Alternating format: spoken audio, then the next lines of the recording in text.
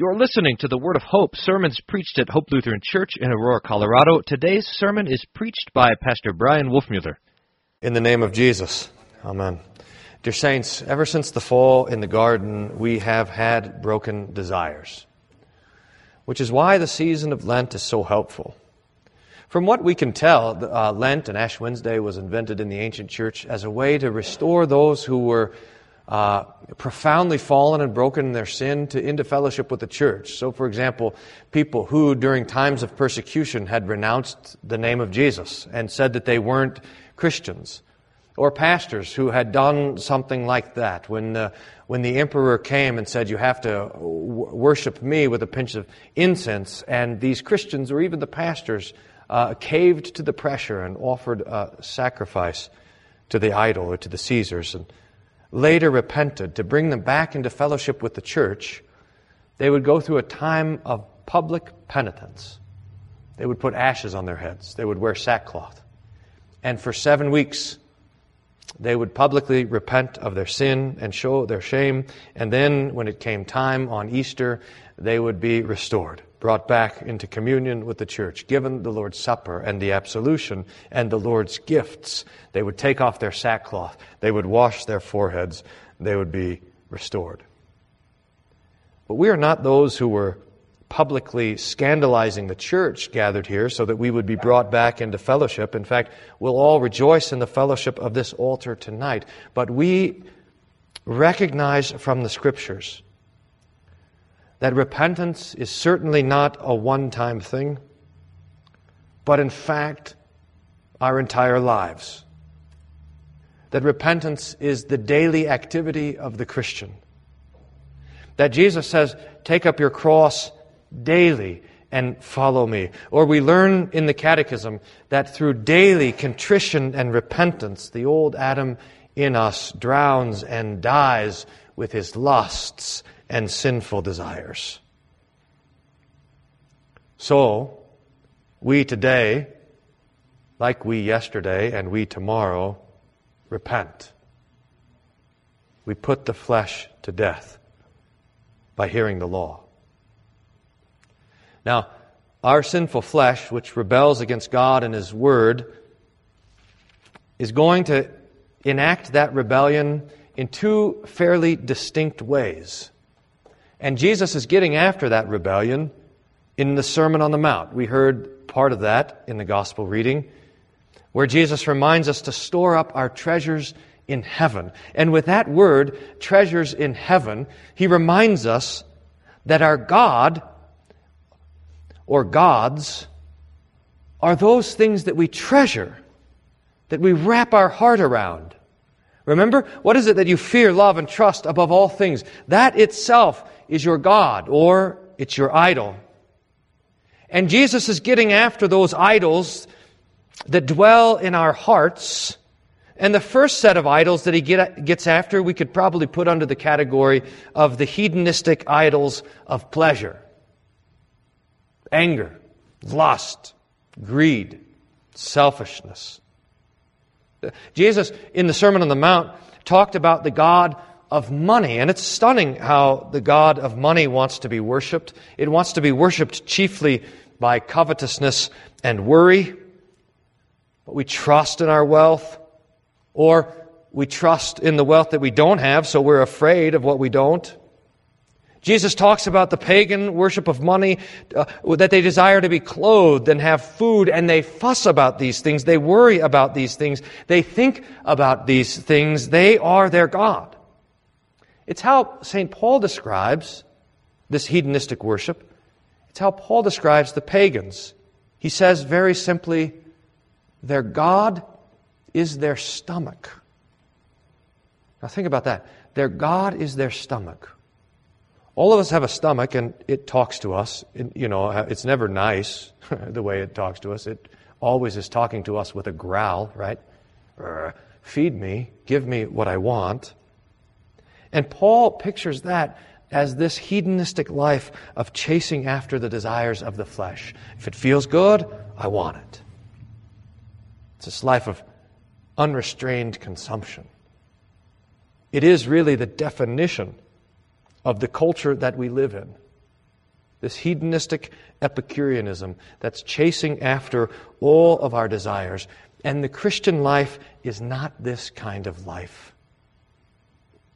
You know your sinful flesh. You know your sinful desires. You know how strong they are, how they tempt you to chase after these different things of security or honor before people or whatever it is, pleasure, satisfying your anger, greed and laziness and all of this sort of thing. And we fight against it. In fact, our Christian life of repentance is fighting against these false desires, these desires of the flesh. That's why the Christian church fasts. We skip meals. It's saying to our stomach and to our desires, you are not my God. You're not the boss of me. You're not in charge. I have another Lord, another God, who sits in heaven, who gives me daily bread, who provides me with all that I need in this life, and tells me to honor my father and my mother, and to not murder and commit adultery and steal and ruin my neighbor's reputation. I have another God, not my stomach.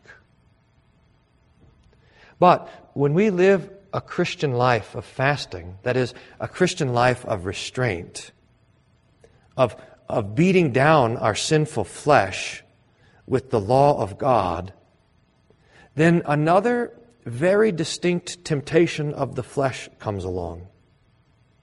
And that's what Jesus is talking about and warning us about in the text. He's warning us about the Pharisees who fast. They're always skipping meals. In fact, according to the traditions, as we can tell, that most of the Pharisees would fast at least twice a week, if not 3 or 4 times a week. They were trying to fight against the flesh. At least they were trying to outwardly restrain the flesh, but there was a problem. They were motivated by the worst of all, the worst sin of the flesh, and it's pride.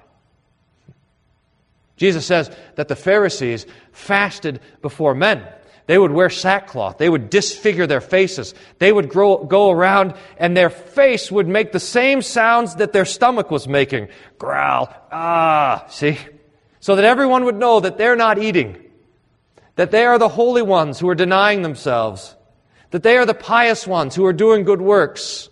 That they are the righteous ones who are pleasing God with all of their works and deeds and efforts, and Jesus calls them out for what they are: idolaters.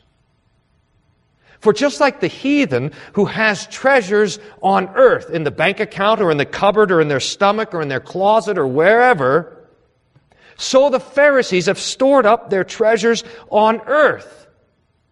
Their righteousness, their obedience to God's law, their good works. And these they parade around like they are their true riches. They trust in them. They look to them for help. They're afraid of being exposed as the hypocrites that they are. They have a different treasure, but it's also an earthly treasure.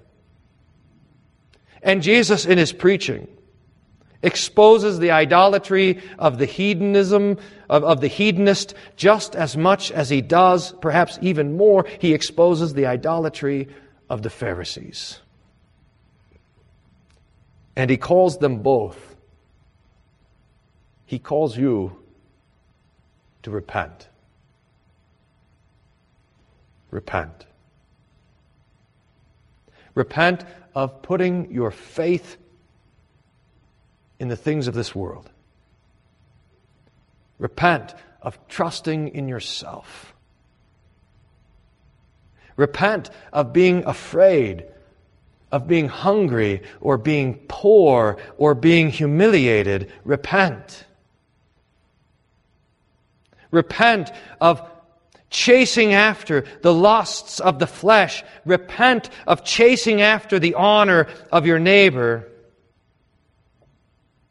Repent of putting your hope in yourself or the things below. Seek first, says Jesus, the kingdom of heaven and His righteousness. Store up your treasures in heaven. Because, dear saints, it does not matter. It does not matter if your cupboard and your stomach are full and empty when it comes to the judgment day. It does not matter the balance in your bank account when it's time to stand before God.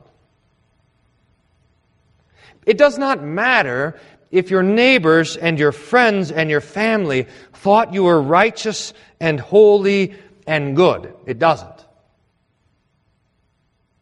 In fact, it does not even matter if you kept God's law or broke it in every turn.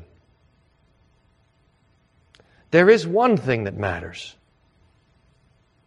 and it is the death and the resurrection of your Jesus.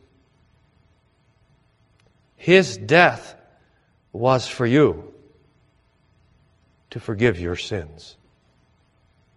His blood is for you to wash you and make you pure and holy. His suffering was in your place, so that instead of eternal torment, you have ahead of you life that knows no end. So we repent, that is, we turn away from all of these earthly treasures, and we set our heart on that which is above.